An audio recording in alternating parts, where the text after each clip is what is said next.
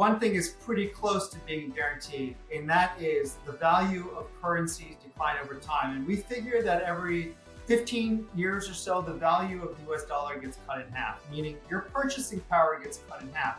Not good if you have money in cash, not good if you have money earning a little bit of interest. If we talk about 15, 20 years out, your money will be less than half by that time. So how do you overset that kind of drag, right? How do you do that? Hi, my name is Jason Raznick, the CEO of Benzinga, and welcome to the Raz Report. As always, before we kick things off, I want to quickly tell you about what Benzinga is. Before I started Benzinga in 2010, there were very few places to get real-time information on financial markets.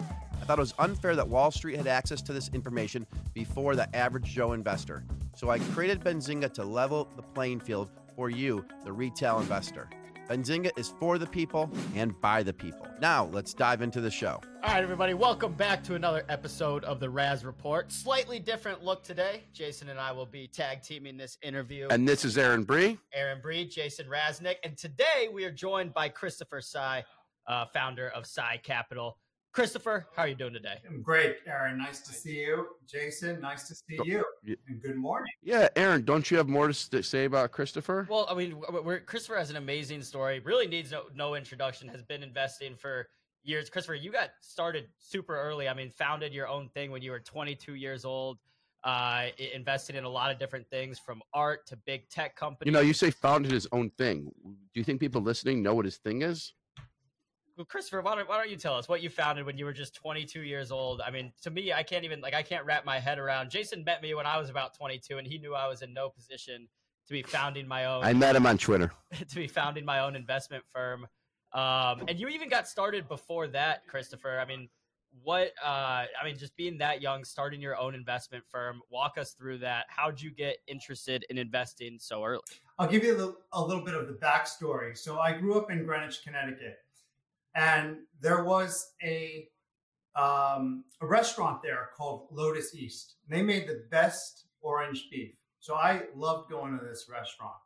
And I also loved looking at companies. I got my first edition of Value Line when I was about 11 years old. I would go through the 1,700 companies in the Value Line book, and was fascinated by all of these different businesses that we could buy. Nobody could say no. Nobody could say, like a private company, you can't buy this. I love that democratic approach to investing in public companies. So I would go to this Chinese restaurant, and the owner there, Johnny Chang, also liked companies, but he would speculate. He would buy and sell. And I told him, that is not the way you're going to get rich. You got to think long term.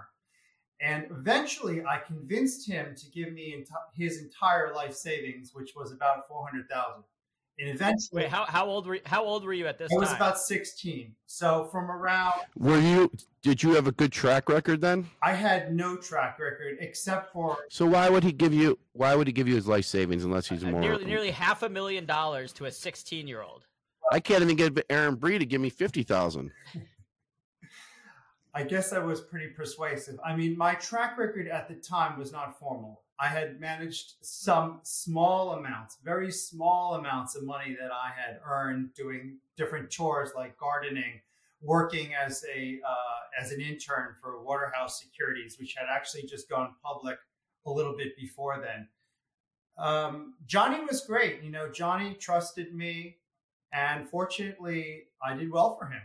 We did very well. I mean, over a several year period, I think I more than tripled his money. So it was a great time.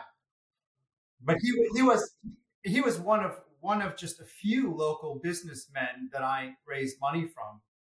I raised money from other people in town. I had roughly 5 clients at the time. So at the time, you're 16 years old. He gives you $400,000 to start investing. What do you do? I mean, are you buying stocks? Are you looking at private companies? What was your first step of order there? I was buying publicly traded companies. I had no idea how to even think about buying private companies. I mean, I had a very small amount of capital.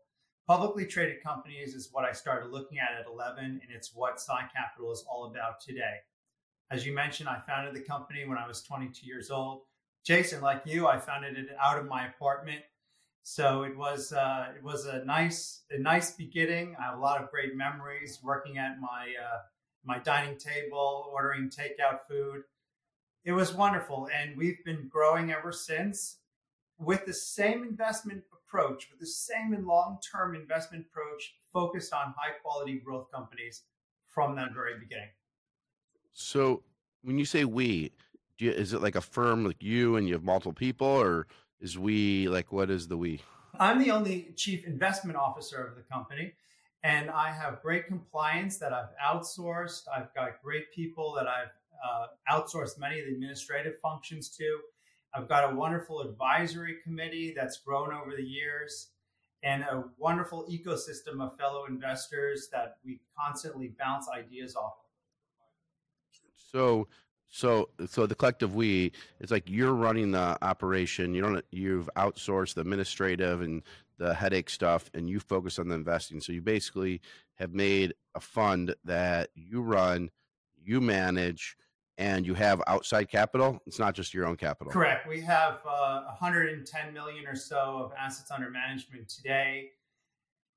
There's so much that goes on with a regulated entity today.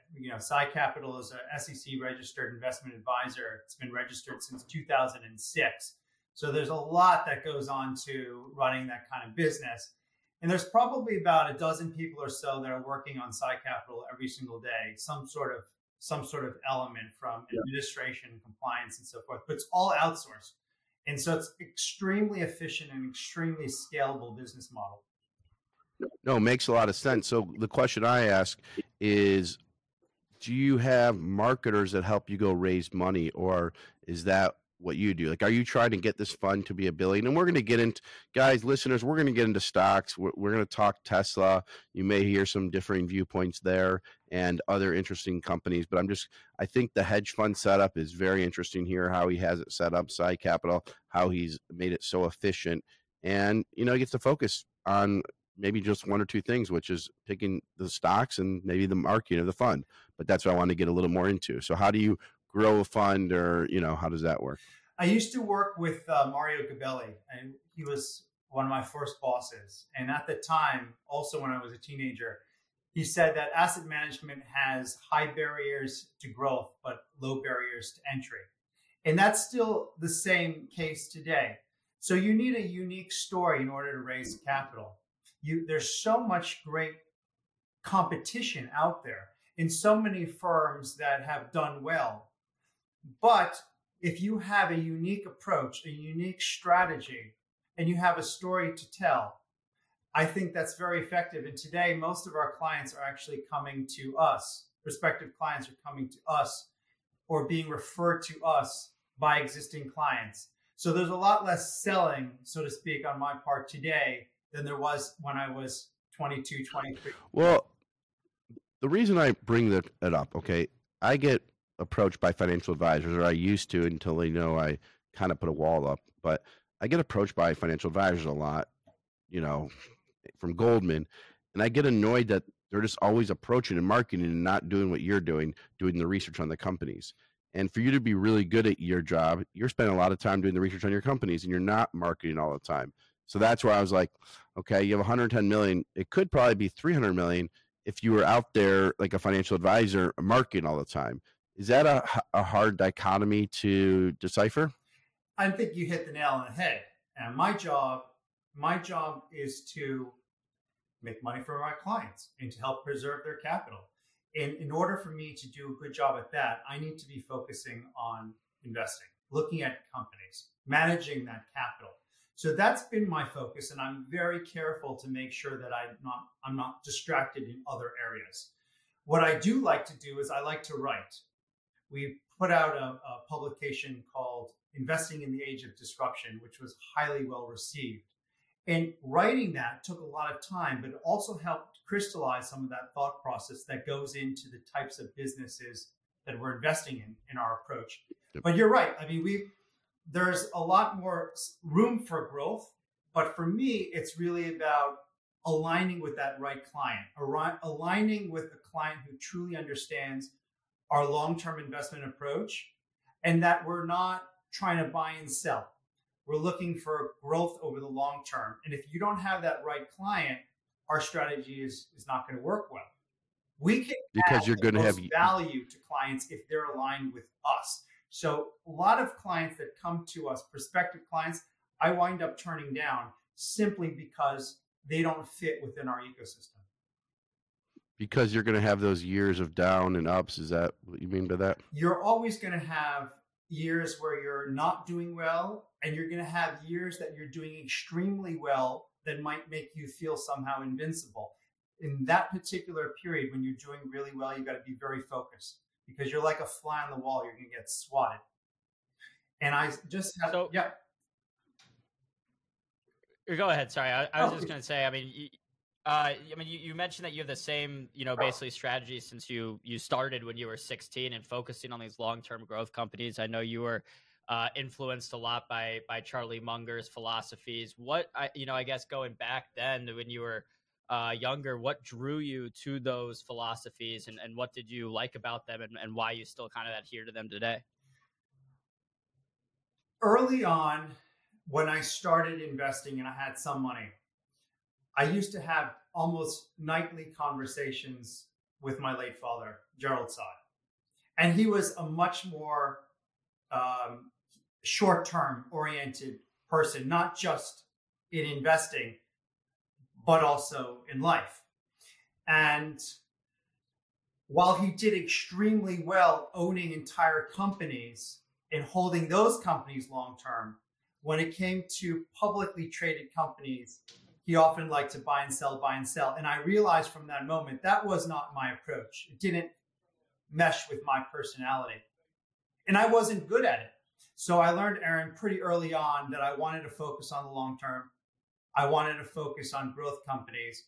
And Charlie was a huge influence to me, as he has been to so many other people. Charlie really made the point crystal clear that it's far better investing in high quality growth companies at attractive prices as opposed to mediocre businesses at really attractive prices at big discounts. You want to always focus on quality. And so quality has been a focus of Tsai Capital for a very long time now. Got it. And then when you're looking at the fundamentals of a company, I mean, even, today, what are your green flags makes you say, oh, wow, this thing looks really great. I want to keep looking into this. Or what would be your red flags to say, I don't really want to touch this? Yeah, I mean, I love that question. And talking about my late father, we were out on my Boston Whaler when I was, 11, 12 years old. And I was fishing. I was just learning how to fish. And I cast my rod into the wind. And my father said to me, hey, you can't do that. It's like in investing. You have to position yourself with the wind at your back.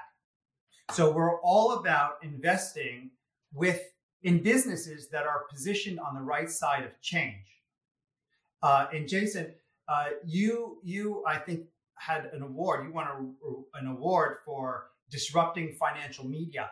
And so I'm looking at businesses that are disrupting other industries, businesses that are really focused on the right side of change. So we don't own companies like coal businesses, oil and gas companies. We own businesses that are at the forefront of change, that are disrupting, that have innovative technologies, and have great abilities to reinvest capital over a long duration. Got it. So is that maybe one of the genesis of Tesla? Like I'm a believer in Tesla. Aaron is not. And so, when did you come to Tesla? I came to Tesla probably too late, but we've still done well with it. We purchased Tesla in February. We started purchasing Tesla in February of 2020 at an average price of roughly $41 a share. Today, it's obviously much higher. I started looking at the company several years before that. One of my mentors, Ron Barron, started buying Tesla way before I did. But I eventually started to understand the business, and I eventually started to understand that this was a hugely disruptive business, not just to auto, but to other areas, including software and energy. So Tesla is often a misunderstood company. It's an $800+ billion market cap that is so misunderstood by a lot of Wall Street because investors are so focused on the company lowering prices, but that's actually an intentional strategy that Elon is replicating, and it's not new. Henry Ford had that strategy in the early days when he launched the Model T, constantly lowering prices to further the competitive economic moat and drive demand, which then results in a kind of a virtuous flywheel. Jeff Bezos has had that approach with Amazon, and Jim Senegal had that approach with Costco. So do you, Costco's all about volume, and so is Amazon, for sure, I guess. For sure. And the membership fees. Do you drive a Tesla? I don't have one yet because I'm living in Manhattan and I don't have a need for a car. But I am building a country house in upstate New York, and as soon as we make some progress, I'll have a Tesla. Well, have you been in one? I've been in many Teslas. You can't own a Okay, stock that's what I mean. unless you've actually used the service. I'll tell you a quick story. I read somewhere, and I don't know if this is factually accurate, but I believe it to be true, that one analyst came up to, I think it was Stan Druckenmiller at some point, and said, he thinks that Stan should be short Tesla. Stan said, have you been in one? And the analyst said, no. Obviously, that didn't go so well for the analyst, but you got to try out the product, right, or service. How do you decide to buy more shares in a stock? Amazon, I don't know, maybe a year and a half ago was at $96, or maybe it was less than that. Now it's approaching $150. How do you decide when to buy more? I bought Amazon, more Amazon when it went down to 96, and then I didn't buy more, and I recently bought more. So, how do you look at that? That's a great question. For us, it's always about what we think we can make on that investment from that point in time. So as an investment manager, we have capital coming in all the time. So we have to put new capital to work. So it's always a question of what can we make at that point in time, as opposed to where was the stock in the past? Because ultimately, stock prices are driven by that underlying intrinsic value, that business value, which is ultimately tied back to earnings and cash flow.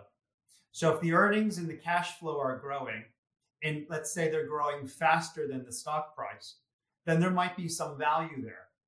And so we're always looking for a relationship between earnings and the stock price. If that makes sense to us at that given point in time, then we'll buy more. So you recently sold some Apple shares, right? Last quarter? We sold a little bit of Apple shares. It's still in our top 5 holdings. We did that in order to move some capital into some other areas where we thought that we're going to make potentially more money. Why we didn't sell the entire position is because there are no certainties in life except for death and taxes.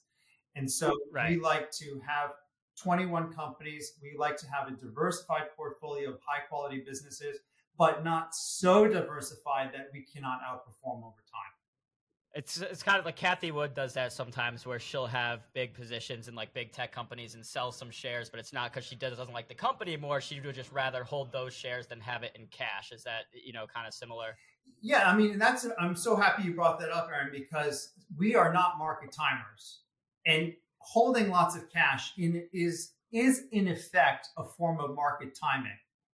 So we tend to run fully invested almost always, unless there's something, unless we cannot find quality companies to buy at reasonable prices, we won't hold cash. But we will change allocations across the 21 businesses that we own, depending on the environment, depending on what we're seeing, depending on price versus value. So you mentioned the top 5 holdings right now. I mean, between Tesla, Amazon, Google, Apple, of course, a lot of big tech. A lot of talk has been about the Magnificent Seven the last year or so. I mean, going into 2024, do you think this sector will continue to have the wind at its back, that these companies continue to move higher in 2024, or could there be some sort of reckoning for big tech or a pullback in that market? What are you expecting? Yeah, I mean, when we think about 1 year time horizons are actually in that short-term camp for us. But what I will say is that the wind is at their back. So we look at some of the large tech companies like Amazon, like Microsoft, like Alphabet, that own the public cloud, the three major players of the public cloud. We look at these companies as the infrastructure of the economy today, just like railroads were the infrastructure of the economy during the time of Cornelius Vanderbilt and Rockefeller. So we think that the wind is very much aligned at their backs, and world GDP doesn't really continue without that infrastructure today. They're vital to world economies. I'd also say there's so much data that sits on premise still on computer servers in offices. We are still at the infancy of the movement of that data to the cloud, and that should help drive the cloud businesses of these three players. So what about any other picks though that aren't as well known, like other hosting companies and that kind of stuff? Well, that's the great part, Jason. There are only three. There are only three major cloud players. So we own all three. It's such a hard business. Microsoft, Google, Amazon, is that what you're saying? That's it. They control the cloud infrastructure. It's too hard to break into because of the massive amounts of capital that come from forming these businesses, that are required to form these businesses. So today, these three players dominate the cloud. What about some security companies like Tesla? I'm trying to find picks that like maybe hadn't been as well talked about, or you're just like, it doesn't matter that they could be trillion. Like I own Lilly, okay, and I bought it because of the Mounjaro, the whole weight loss stuff. I bought it even though it didn't work for me, and I got sick, so now maybe I should sell my Lilly. But anyway, that company is like at $600-700 billion. It's going to be at $1 trillion. Like I'm like, okay, what's the derivative play? Like, do you ever look at what derivative plays are of like smaller companies that you could have an abnormal return, or do you just stick with the leaders and that has served you well? I mean, you've been doing this since you're 16, and so.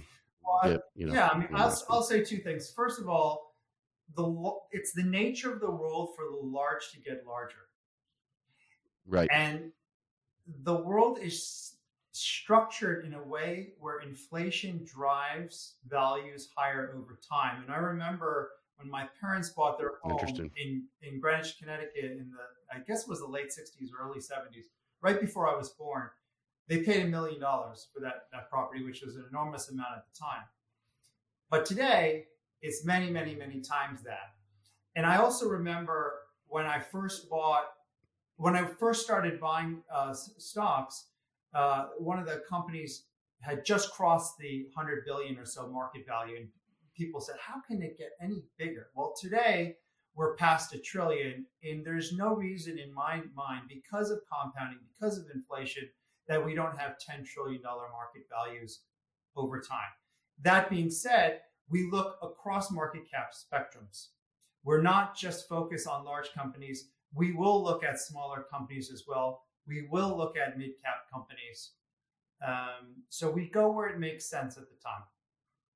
Okay. And now I want to change companies today across tech, across healthcare, across confectionery businesses. We have a whole. Well, I don't know. Aaron didn't print out your 13F that's on Benzinga. Why didn't you print out his 13F? All his holdings. I've already got it memorized. I know the top 5 off the top of my head. You do? Yeah, it's Tesla's the top one, like 36%. But Jason wants to talk about some of the smaller companies. I know. That's what we're on the hunt for some small, for small cats. Would you say I'm an idiot? Because listen, the end of 2021, I had a little bit of a liquidation event. We sold 55% of Benzinga, and I had that was the Behringer, I believe, right? Yes. Okay. You know your research, so you know your stuff, and I'll say I've been rather conservative. In the last year, I put more money in the equity market, but if I told you my portfolio allocation, you'll probably think I'm insane, okay? So I would say that I'm 80% bonds, municipals, 10% real estate, and like 5% the stock, 6% the stock market, or 7%. I thought I was a little more, and I really looked at this recently. if my time horizon, I don't need the money. If my time horizon's 20 years, is that the worst allocation you've ever heard? I'm sure we can do worse. Okay, but it's pretty bad. Like in the sense that the reason I bring this up to you is because you mentioned your parents' house, you mentioned inflation, and here was my logic. And you have made a little bit of money, and I was like, okay, if I can get 5% on municipals or 7%, and do that versus the market falling, and then I'm upset that I lost this because I'm not used to seeing that in the account, and I would see overnight loss, and it would just drive me nuts. So I'm like, you know what? I'll buy municipals. And then I see the market going up, so then I put more money in the market, and that's been good. But I guess what I'm asking you I'm asking you more of a time horizon. It applies to Aaron, it applies to me, it applies to anyone. Everybody. Aaron's in his 20s. Yep. What'd you say? Yes, exactly. And so the market historically goes up, but it's hard when you're in those years to see that. So what would you say someone in their 20 and 30s a portfolio allocation should be? Or what's yours? I mean, you're probably in your 20 or 30s. Well, it's actually my birthday today, so it's a special. Happy birthday! Let's do it. Play the music. We got to go. Ready? Yeah. Happy birthday to you. Happy birthday to you. Happy birthday, dear Christopher. Oh, you go Christopher or Chris? I don't know. Christopher. Happy birthday to you. That's the best birthday song you're ever going to get. I know. But our hands weren't like. I know. We got to work on our rhythm a little bit. Yeah, our rhythm was definitely not what Okay. Thank So go ahead. So your 30th birthday. Congratulations. So 49 years in. By the way, Christopher, I wish you could see the clock they put here for us to see the time. It is the most faded number in the history of clocks, and Aaron Thomas can't hear me. Since we only got a minute left, and I have like four more. I thought I said 3 minutes. I can't even read. I have like 4 more questions I want to ask Chris. Right, but go ahead. Let's tackle this one real quickly then, because I think it's an important one. Besides death and taxes, one thing is pretty close to being guaranteed, and that is the value of currencies decline over time. And we figure that every 15 years or so, the value of the US dollar gets cut in half, meaning your purchasing power gets cut in half. Not good if you have money in cash, not good if you have money earning a little bit of interest, because that money is just not worth very much. And if we talk about 15, 20 years out, your money will be less than half by that time. So how do you overset that kind of drag, right? How do you do that? You invest in quality companies that can sell products and services that can raise prices themselves to offset the effects of inflation. And that's why markets move higher over time, because prices move higher over time and earnings move higher over time. You want to be aligned. Again, we're talking about alignment of where the world is going. This is from a big macro standpoint. You want to be aligned with where the world is going, and that is inflation. Equities are a better way, in my opinion, to offset the effects of inflation than fixed income securities over time. Got it. Well, Chris, our timer did go off. Do you have a hard stop, or do we have time for 3 more questions? We can keep going. This is a birthday treat. By the way, you should look at HubSpot. I mean, it's moved a lot. That's one of my biggest holdings. I buy it on weakness. I buy it whenever. And the reason I buy it is because competitors of ours and just in the space, they keep switching to HubSpot. I told Mark Benioff many years ago, it was at $60 that they should just buy HubSpot, but he didn't buy it. It's at $5. Buying everything else. We should do more work on it. Tsai Capital uses HubSpot.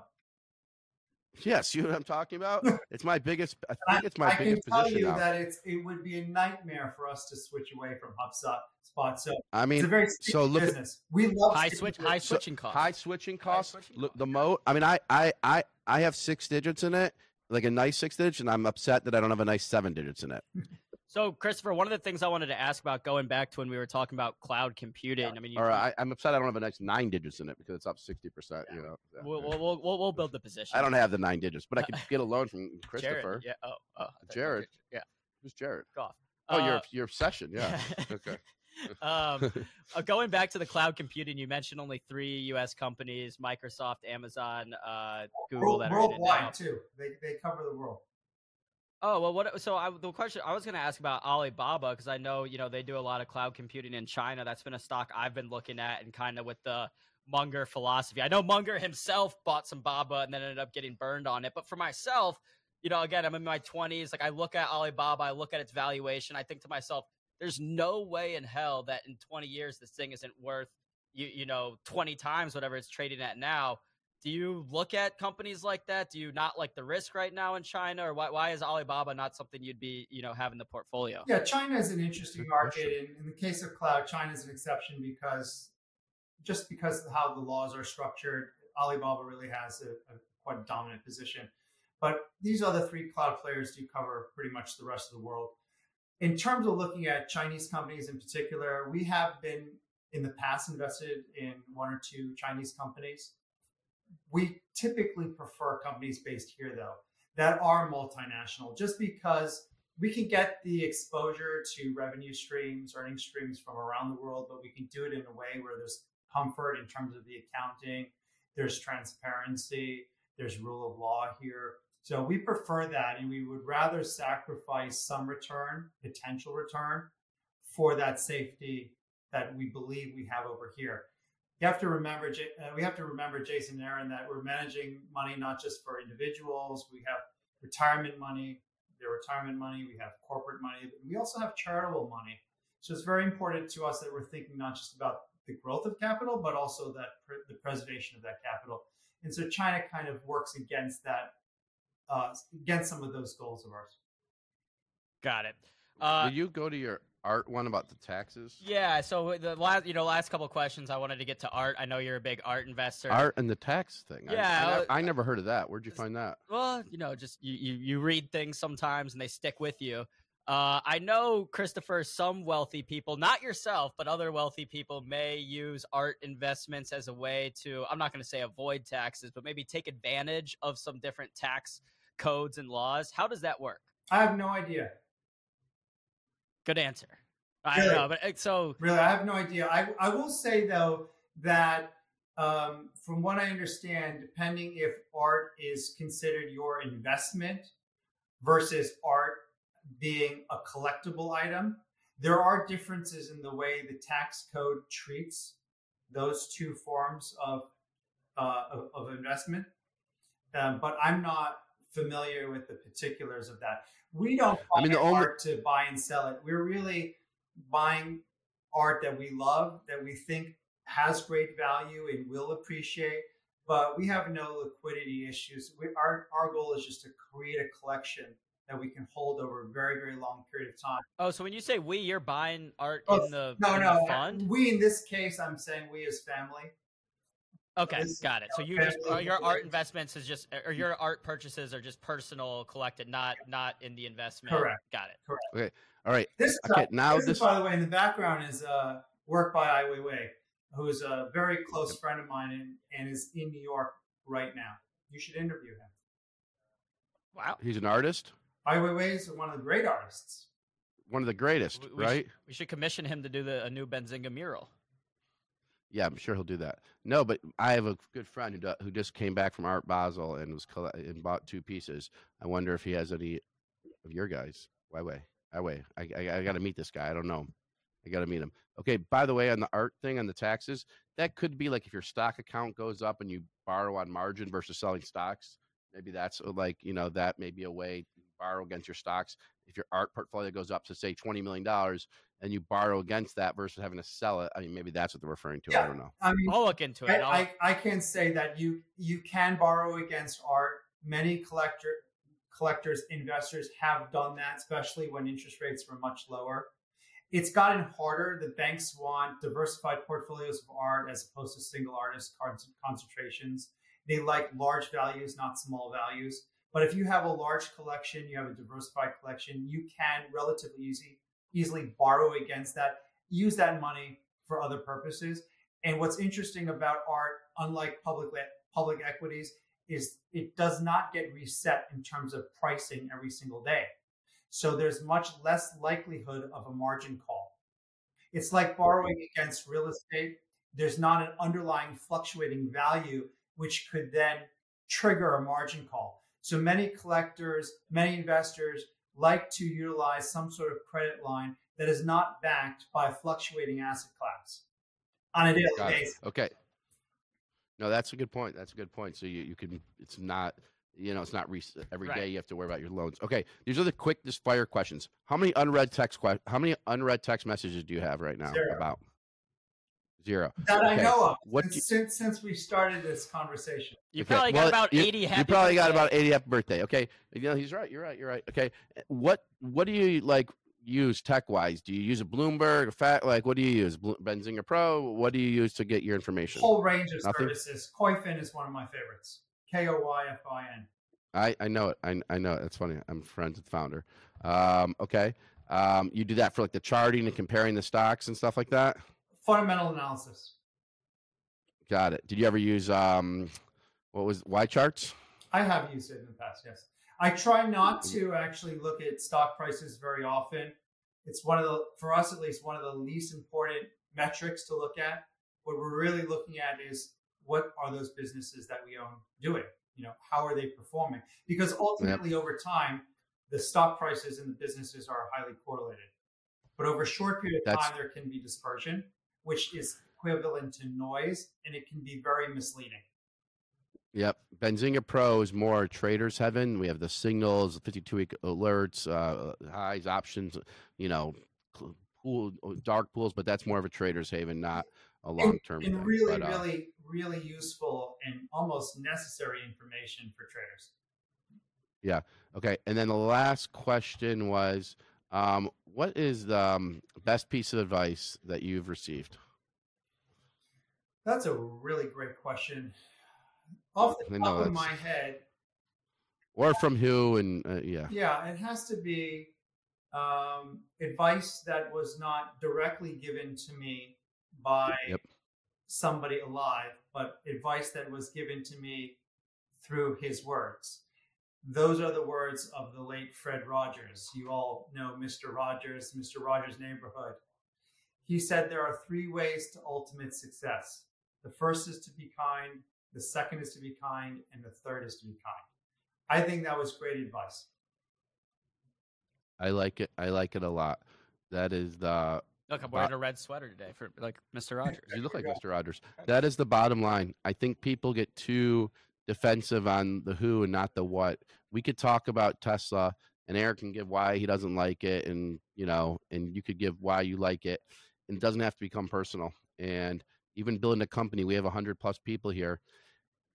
The biggest thing that I find is still people too focused on the who and not the what, and one of the ways to be kind is separate yourself, focus on a topic versus taking things, that are personal, that are not personal. So I love that. Be kind, be kind, be kind. And guess what? Rewind and be divine. Yep. And that will sum up our interview with Christopher Tsai, Tsai Ventures. If you want more info about it, what is the domain? You didn't even give me the URL for this. Tsai, well, let me pull it up real quick. Tsai Ventures. No, Tsai Capital. Tsai Ventures is it's www.tsaicapital.com. TSAICAPITAL.com. Read his writings. We should publish some of your writings on Benzinga. I was just gonna say that. You said you like to write. We can. Yeah. And if you're worried about anything, we can give you a little pen name or something. Give you a little. No. He's real name. Piece out Real there name. that went. It was very well received. So everybody knows I wrote it. On your website? On our website. It's called Investing in an Age of Disruption. It's on our website. It's in our library section on our website. I highly encourage your readers, your listeners to check it out. I feel complete now. I've had Kathy Wood on, Christopher Tsai, Tim Draper. The list keeps going. And Aaron Bree, thank you for co-hosting. Christopher Tsai, thanks for going longer. Happy birthday. Happy 30th birthday. And what accomplishment, $100 million+ fund. And, started when he was 16 years old. I know. Now I'm 49, so I've got some ways to go. Well, Christopher, thanks again for hopping on the Raz Report. Hope we get to chat again soon in the future. Anytime you got some big news updates, enjoy the rest of your birthday, and thank you again. Thanks, Aaron. Thanks, Jason, for having me.